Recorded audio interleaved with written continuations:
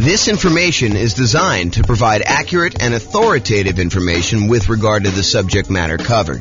It is offered with the understanding that the presenters are not engaged in rendering legal, accounting, or other professional services. If legal advice or other expert advice is required, the services of a competent professional should be sought. Welcome to the New Haven Real Estate Investing and Real Estate Financial Planning Podcast.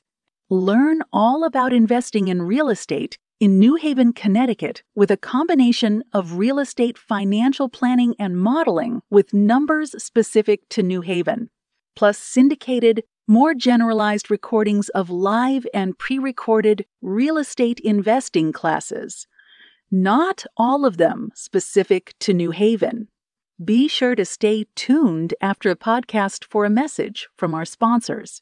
Well, good afternoon and welcome everyone. I am your host, James Orr, and I'm really excited today. Today is going to be a crazy new spreadsheet, new class.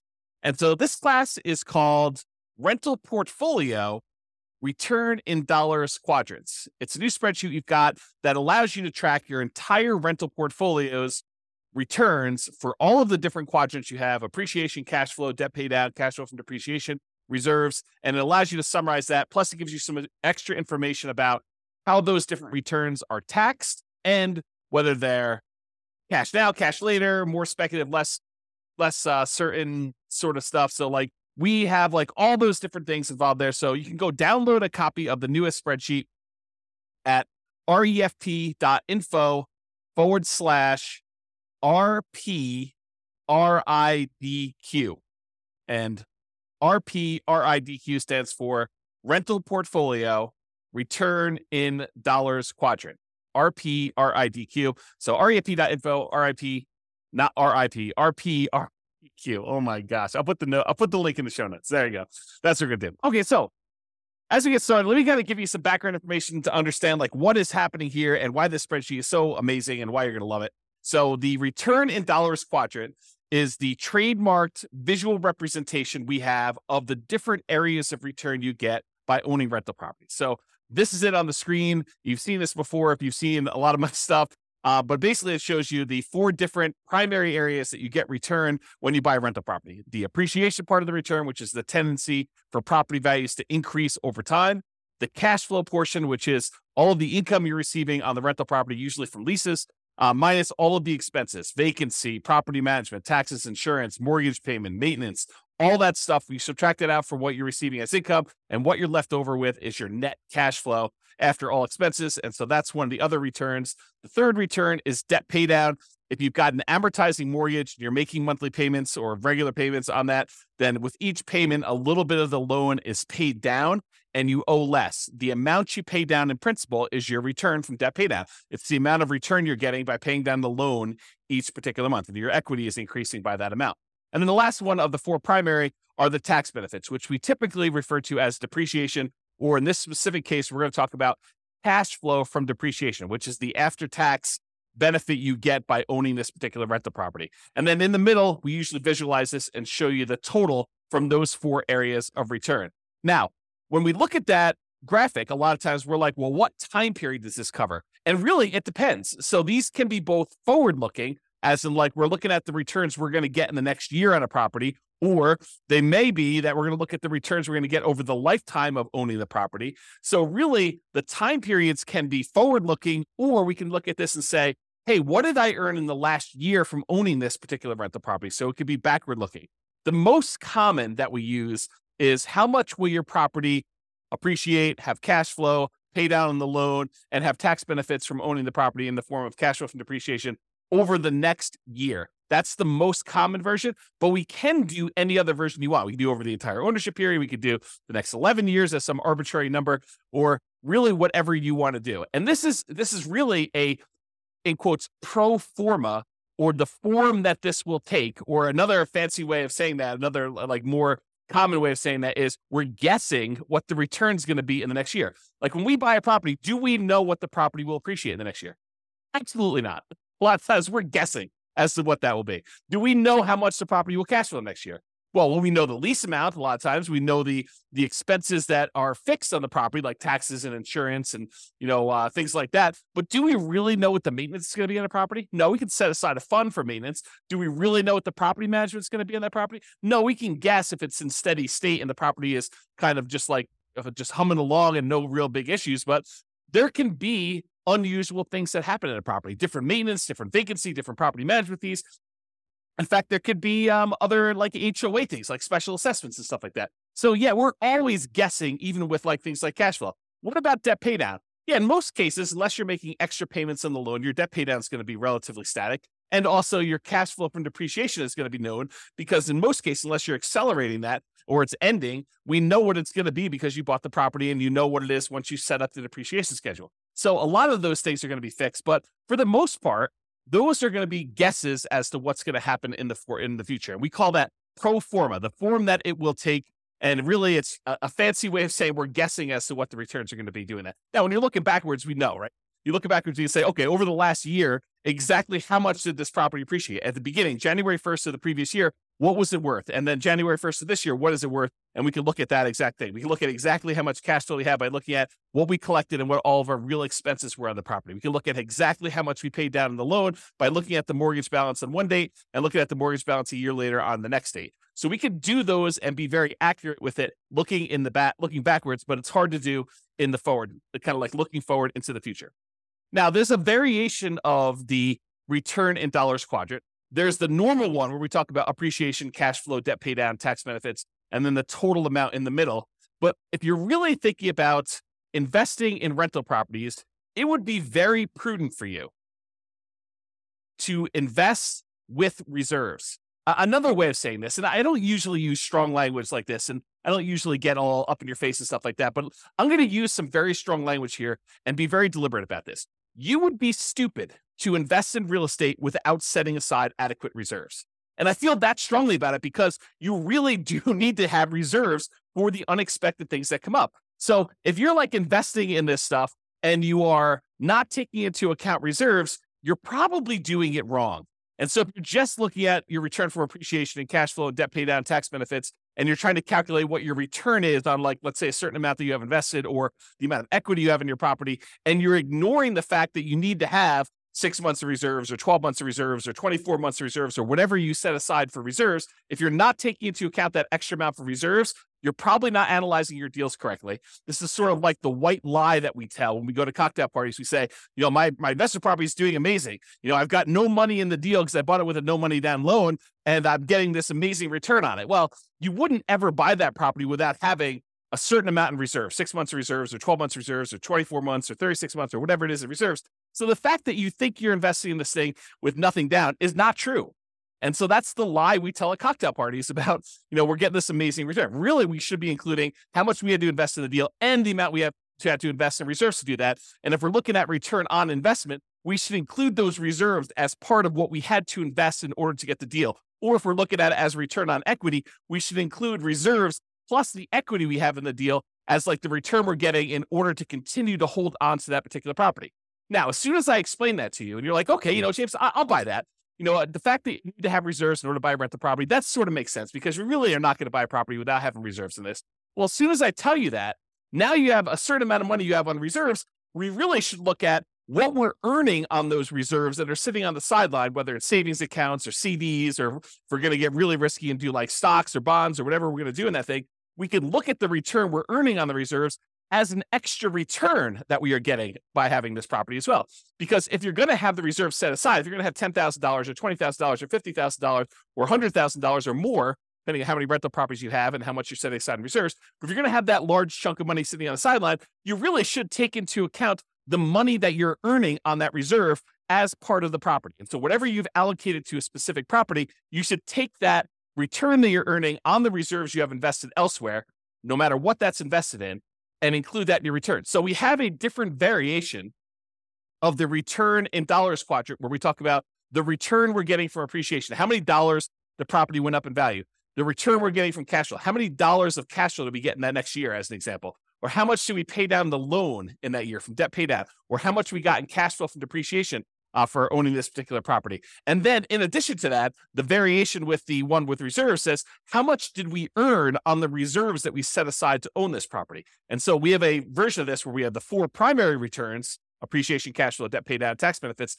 And in addition to that, we have an additional one for reserves on the bottom, which is sort of your base of all the things that you kind of need that in order to continue to make this investment elsewhere. And then that gets included in the total as well. So that's why we have a different version for reserves. And that's why you will see on the spreadsheet, there's a section in there for reserves. It's not the amount you have in reserves. It's the return you're earning on the reserves you have set aside in order to own this property. Okay. So there are 2 flavors of reserves. And this is just sort of like by definition. It's like how we define the kind of return in dollars quadrant plus, R6 is the 6-month reserve version and R12 is the 12-month reserve version. But, you could arbitrarily say, hey, look, I'm actually going to set aside 24 months of reserves on all my properties, and I'm going to keep it into a savings account, and which I'm only earning, 1% or 3% or 4% or whatever you can earn at the time by doing that. The 2 flavors we have by default are this 6 months of reserves version, which we assume you're keeping in something really, really safe, like a savings account or a CD or something like that, where you're earning a very small percentage. And we've arbitrarily picked 1% as an example from this. Or you have 12 months of reserves. You have, at least twice as much as you think you might need if you were going to keep it in something safe, but you're going to be able to invest the majority of that in something a little bit more risky, like stocks or bonds. And we're going to just arbitrarily say, not that you're guaranteed to earn 8% in the stock market. We're just arbitrarily going to say you're earning a higher amount. And we picked 8% as just sort of like really rough number to estimate what you might earn in the future by keeping 12 months of reserves on the side. And this class was not intended to be a whole class on reserves. It's really just sort of like touching the surface of this discussion to show you why there are 2 different flavors of the return in dollars quadrant. One where we keep 6 months of reserves and we're earning 1% on that money, and another one where we keep 12 months of reserves and we're earning 8% on that money. And I've showed you 2 different examples of how the returns might look on the same property where you do 6 months of reserves or do 12 months of reserves. And one thing I will point out is the amount you earn from appreciation and cash flow and debt pay down and tax benefits, the dollar amount you earn on all those does not change if you have 6 months of reserves or 12 months of reserves. What does change is the amount you earn on the reserves. And I'm going to pause for the briefest moment and let my puppy out because he keeps on coming over to me and then he walks over to the door and he's getting to be old. He's like 15 years old. So 1 second.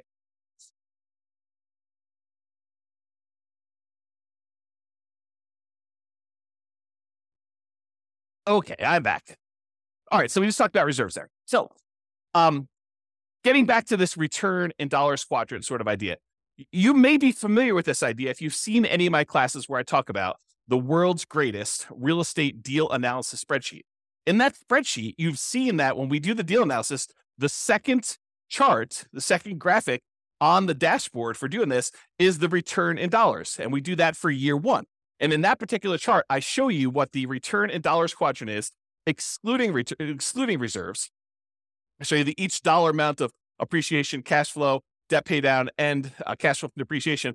Then I also show you the returns for return in dollars quadrant for R6, which is the 6 months of reserves earning 1%. And then finally, I show you the RIDQ plus R12 for 12 months reserves at 8%. And I've highlighted those in red there. You can download a copy of the world's greatest real estate deal analysis spreadsheet. If you haven't seen it before, just go to refp.info and you can download a copy. Just put in your email address and they'll email you. The system will automatically email you a copy. It takes a couple minutes to do it, but it's automatic and it'll happen for you there. So really, when you're looking at the spreadsheet, we've got this on there and you're used to seeing it in this form, but we show it in different ways. Sometimes we'll show it as like this graphic, or sometimes we'll show it as a square with, the 4 different things with the total in the middle. Sometimes we'll add reserves on the bottom. Sometimes we won't. And so you could see all of those on there on the dashboard.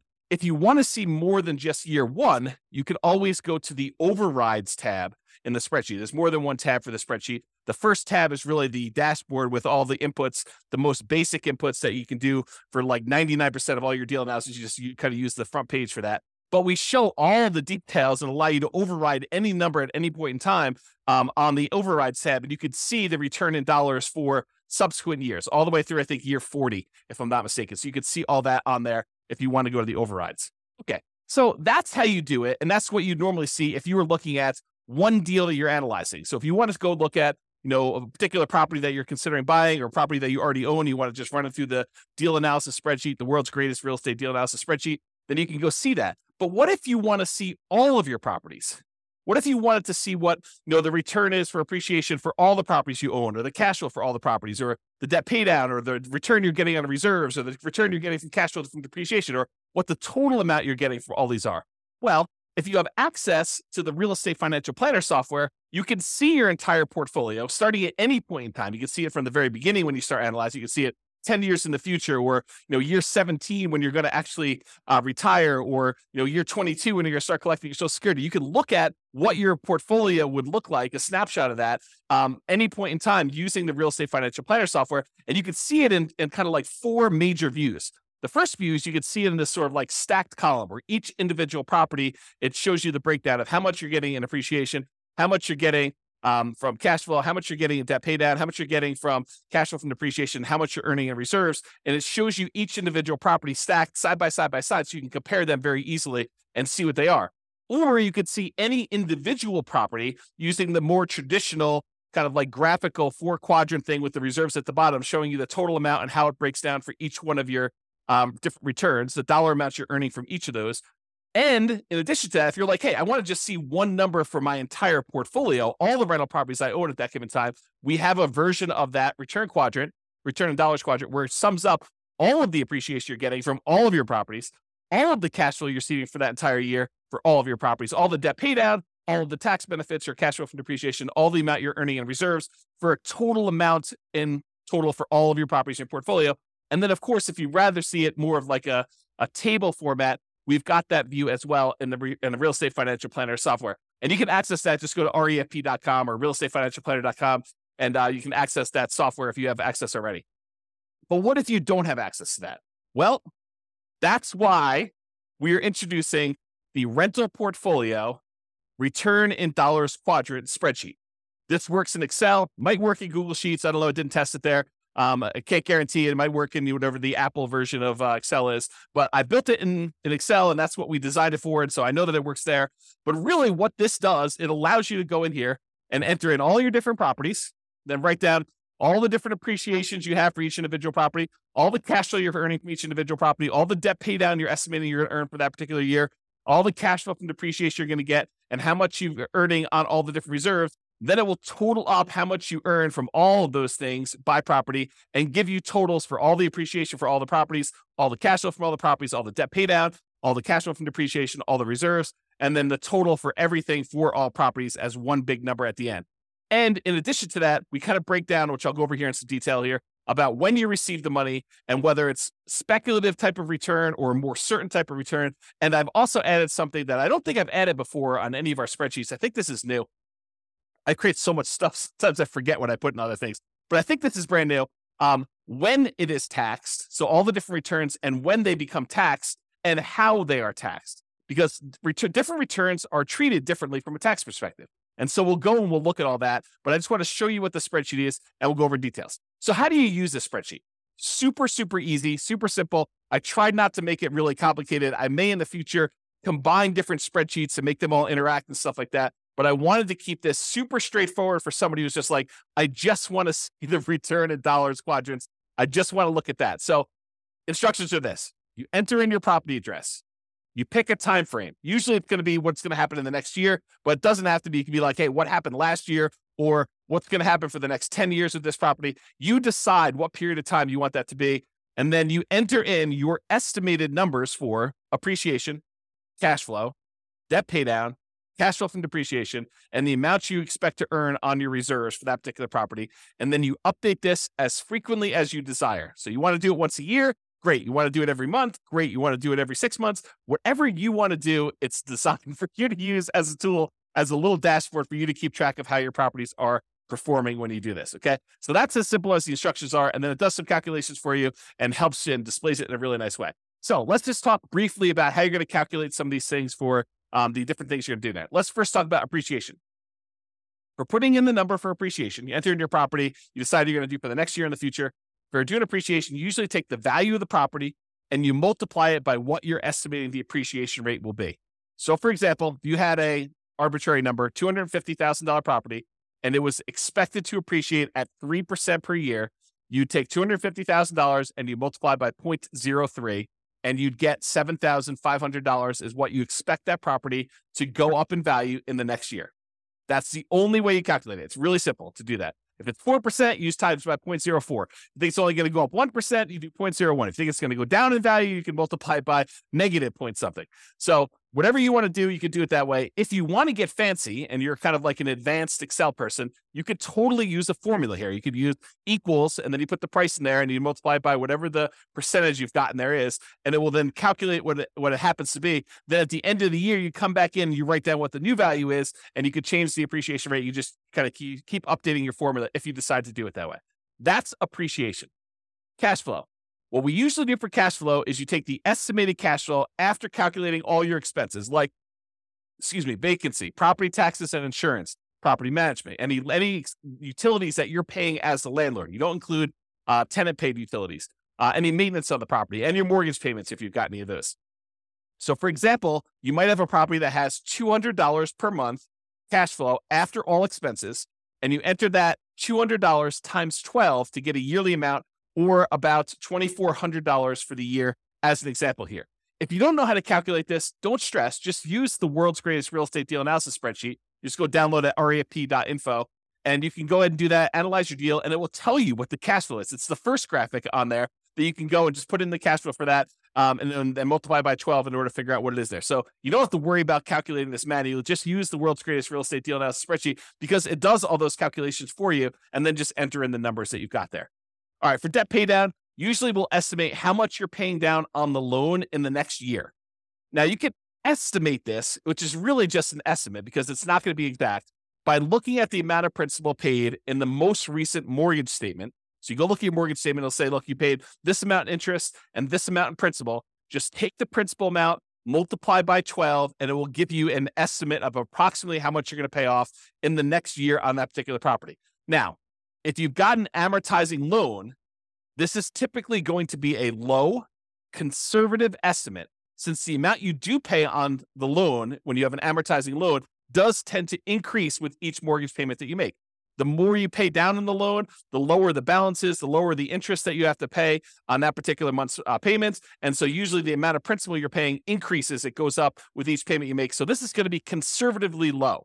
And you can really go look. If you're doing this in reverse, you say, look, what did I do over the last year? You can go look at the last 12 months of mortgage statements and add all those up as to how much you paid in principal if you want to do it that way. For looking into the future, it's close enough if you take the number for the last month and just multiply by 12. Sure, it's going to be off, but it's going to be conservative, and I think that's close enough for what we're doing there. So, for example, if you look at your mortgage statement and it says you paid $100 in principal on your last mortgage payment, just multiply that by 12, get $1,200 in principal for the year, and you enter that dollar amount in there. You could, if you were really an advanced Excel user, you could use a formula in here in order to calculate exactly how much your mortgage payments would pay off in a 12-month period. There is a formula for doing that. I'll just give you that hint, but you need to be an advanced Excel user to want to go in there and actually set up the formula to do that calculation for you. I will tell you, I personally don't think it's worth the effort because these are all going to be estimates anyway. Is your property really going to go up 3.00000% in the next year?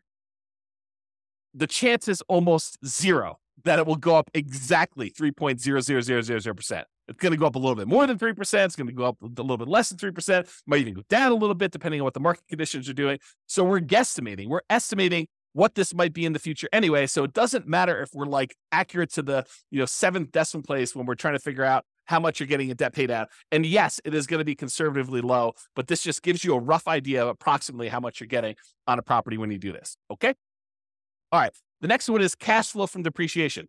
You can usually find this number on your tax return, or you can estimate it based on how much you paid for the property. This is not intended for me to be like a whole class and how to go calculate cash flow from depreciation. If you don't know how to calculate it, really simple solution. Just go use the world's greatest real estate deal analysis spreadsheet, analyze the deal you've got there. It'll actually estimate what your cash flow from depreciation will be based on what you put in there for the deal analysis, the purchase price, and what percentage of the property is land value, what percentage of is the building, and what your estimated effective income tax rate is. It'll do a calculation, estimate what your cash flow from depreciation will be, and just use that. Again, estimate is good enough. We're just kind of getting a rough idea from this stuff.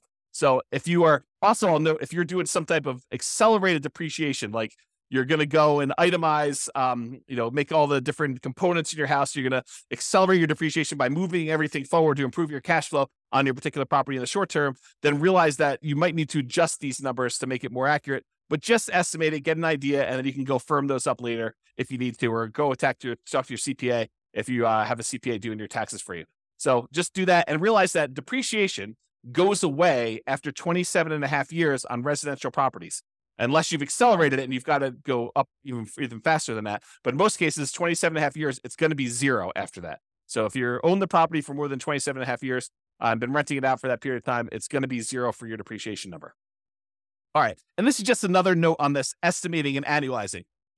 How do you estimate things like cash flow when things are changing in the middle of your year? For example, you're doing this analysis in July.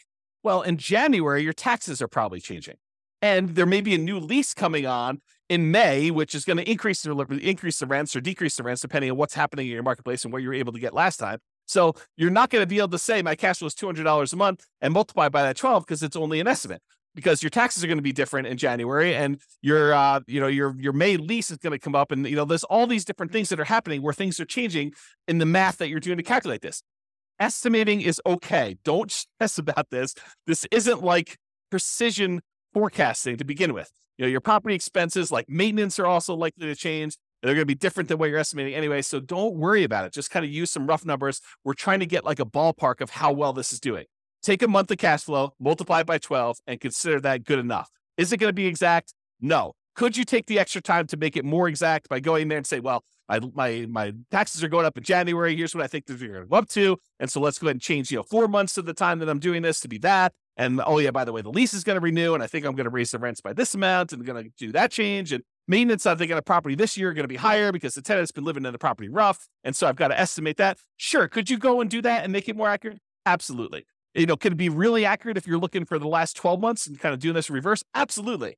But for now, just take a number and just estimate and make it accurate.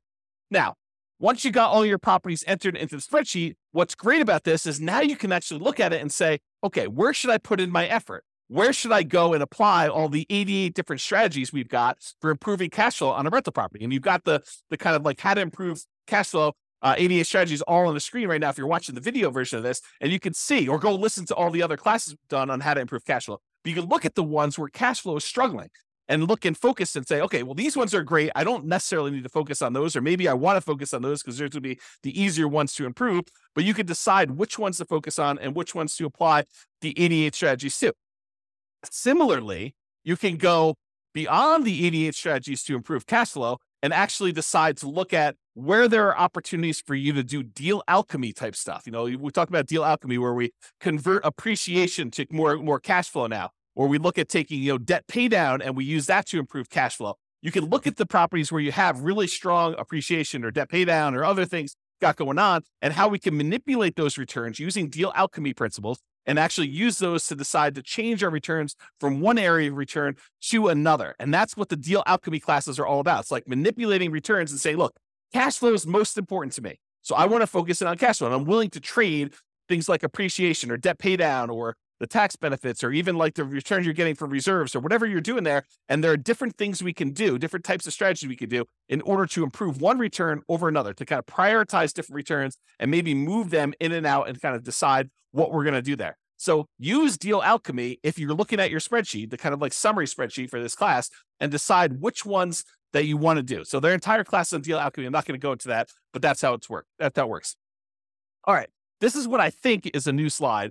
How returns are taxed. How are the different returns that you're getting from buying a property? How are they taxed? And so this is a new spreadsheet that shows you how it's done and when you're taxed on the property. So let's just break it down. There's appreciation, there's cash flow, there's debt pay down, there's cash flow from depreciation, there's reserves. So appreciation return is typically a deferred return. You're not getting that immediately until you sell the property or you refinance the property, and then it's typically taxed at capital gains. So if you go in to sell the property, then you're going to pay capital gains taxes on the property on the appreciation part of the return that you had during that time. However, there are a lot of caveats to the appreciation one. However, you're taxed on this increased value via increased property taxes immediately.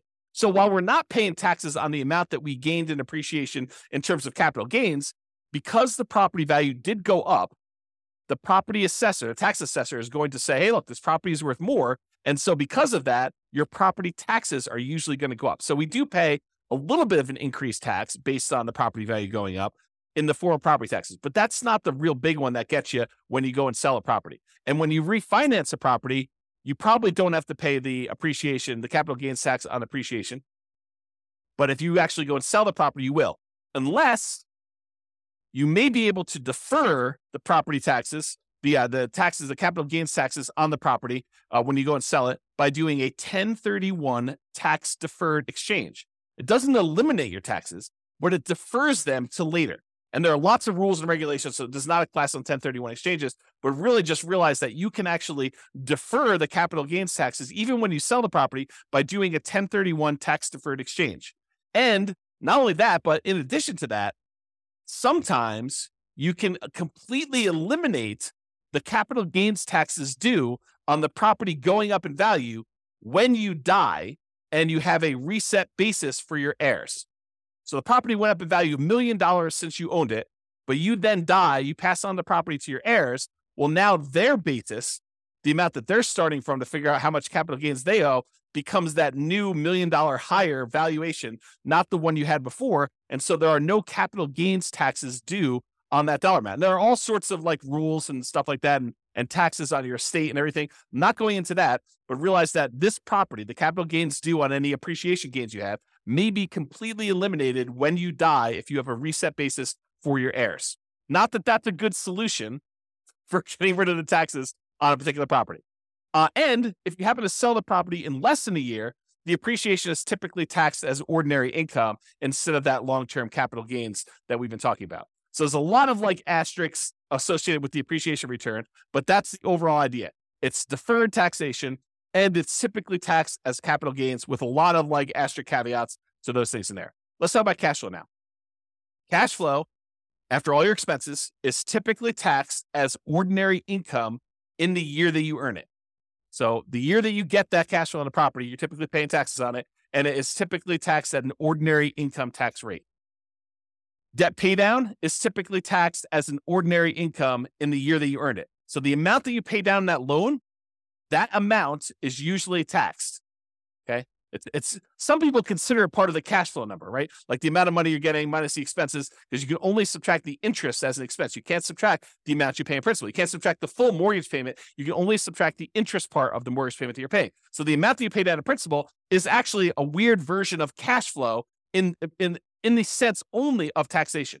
Okay. So really the amount you pay down in principal on the loan, that is typically taxed as ordinary income in the year that you earned it. Cash flow from depreciation, this is typically applied in the year that you earn it, and it reduces the qualifying ordinary income that you have. So it's a way of reducing the taxes you would need to pay. And there's lots of caveats and exceptions and rules related to this. But generally, certain qualifying income can be reduced by the amount of gross depreciation. And if you figure out how much that gross depreciation was, you multiply it by your tax rate, you could find out how much extra money you have in your pocket at the end of the year by not having to pay those taxes in. And that's what we're calling cash flow from depreciation. It's the dollar amount that you didn't have to pay in taxes by owning this rental property. Okay. And so that's how that is taxed. Usually the year it's earned, and it's reduces ordinary income. Now, there is a weird thing also about cash flow from depreciation. And that is, if you don't take it, they assume that you did take it. So it's not like you could just opt out.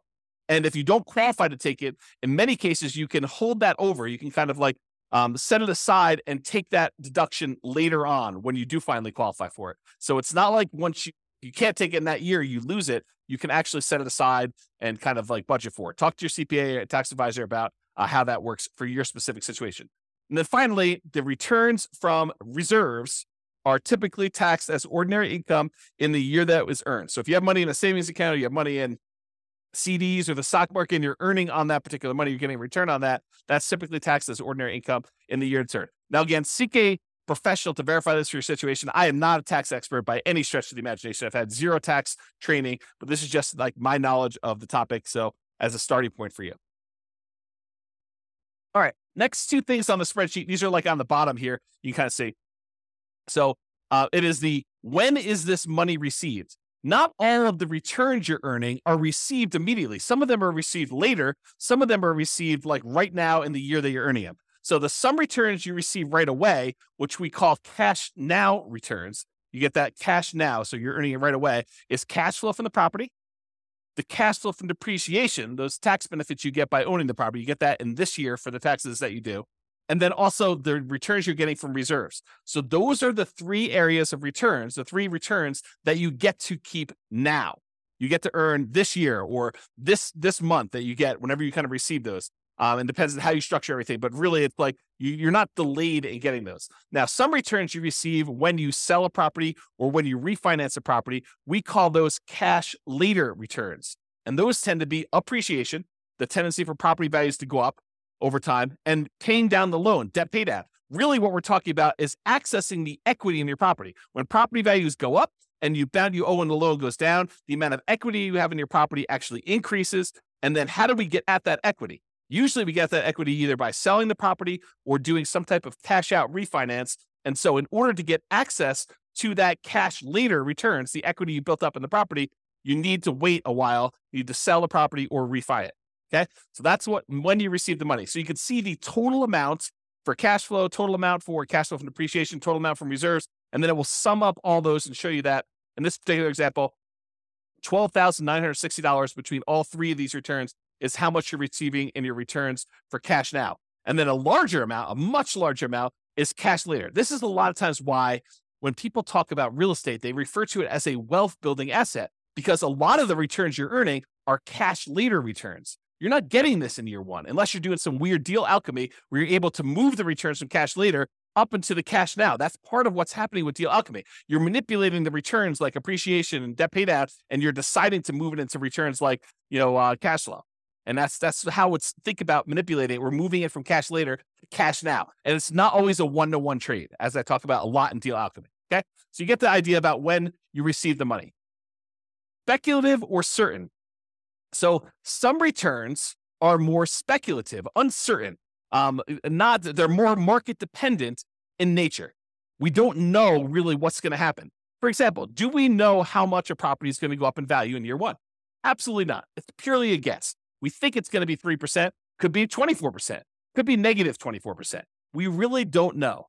We have a tendency to think that over a very long period of time, real estate tends to appreciate about 3% a year nationwide. Lots of different exceptions to that, lots of different market conditions happening. And so really, the appreciation return is very speculative or uncertain in nature. We really don't know what's going to happen. And to a similar degree, cash flow is also more speculative and less certain. A lot of people think, I've got a fixed lease. I'm definitely going to get at least $200 a month on this particular property. And that's a pretty certain thing. Oh, no. That is definitely not true. I mean, you could have a tenant who, stops paying on your mortgage, then you're not getting $200 a month, or stops paying on their lease rather, and you're not getting that amount of money. Or, there's a lot of maintenance on the property. You need a new roof and that's $10,000. And you thought you were going to get $200 a month. Well, now you're negative $7,500 for the year when you really think about that. So no, cash flow is not that certain. It is definitely more speculative. And who knows how much rents will go up in the future. They might go up 3% next year. They might go up 5%. They might go up negative 5%. They might go up negative 10%. We really don't know. It's a lot of market dependency there. There's a lot of market speculation and risk and uncertainty. There's a lot of variation in what we're going to see. That's another way of describing this is like how much variation are we likely to see in these things? Similarly with reserves.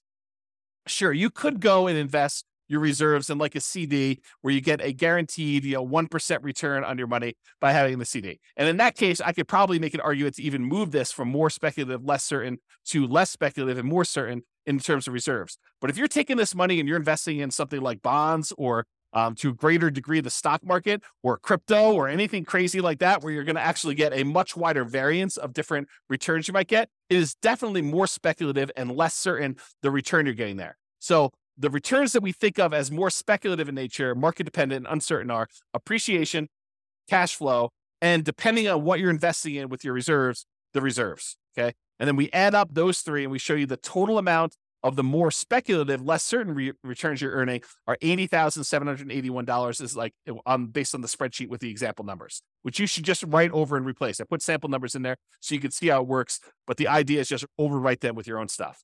Now, some returns are less speculative, they are more certain, and they're closer to being, in quotes, guaranteed. Not anything in life is guaranteed, but these are they're more closer to guaranteed than the other returns we've talked about so far. So, for example, debt paydown.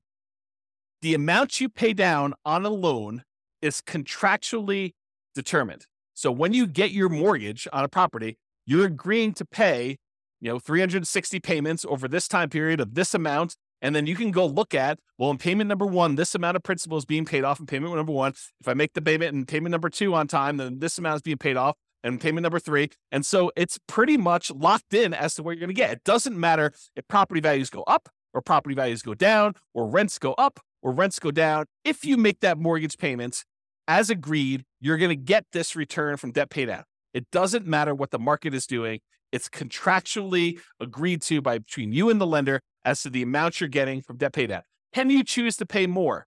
Sure. Can you choose to not make your mortgage payment and then you're not actually making a thing and you're not going to get that return? Absolutely. So it's not guaranteed and like it's guaranteed. It's like if you're making payments as agreed, you're very likely to get that particular return from debt paydown because it's a contract between you and the lender with certain terms as to how that's all going to work.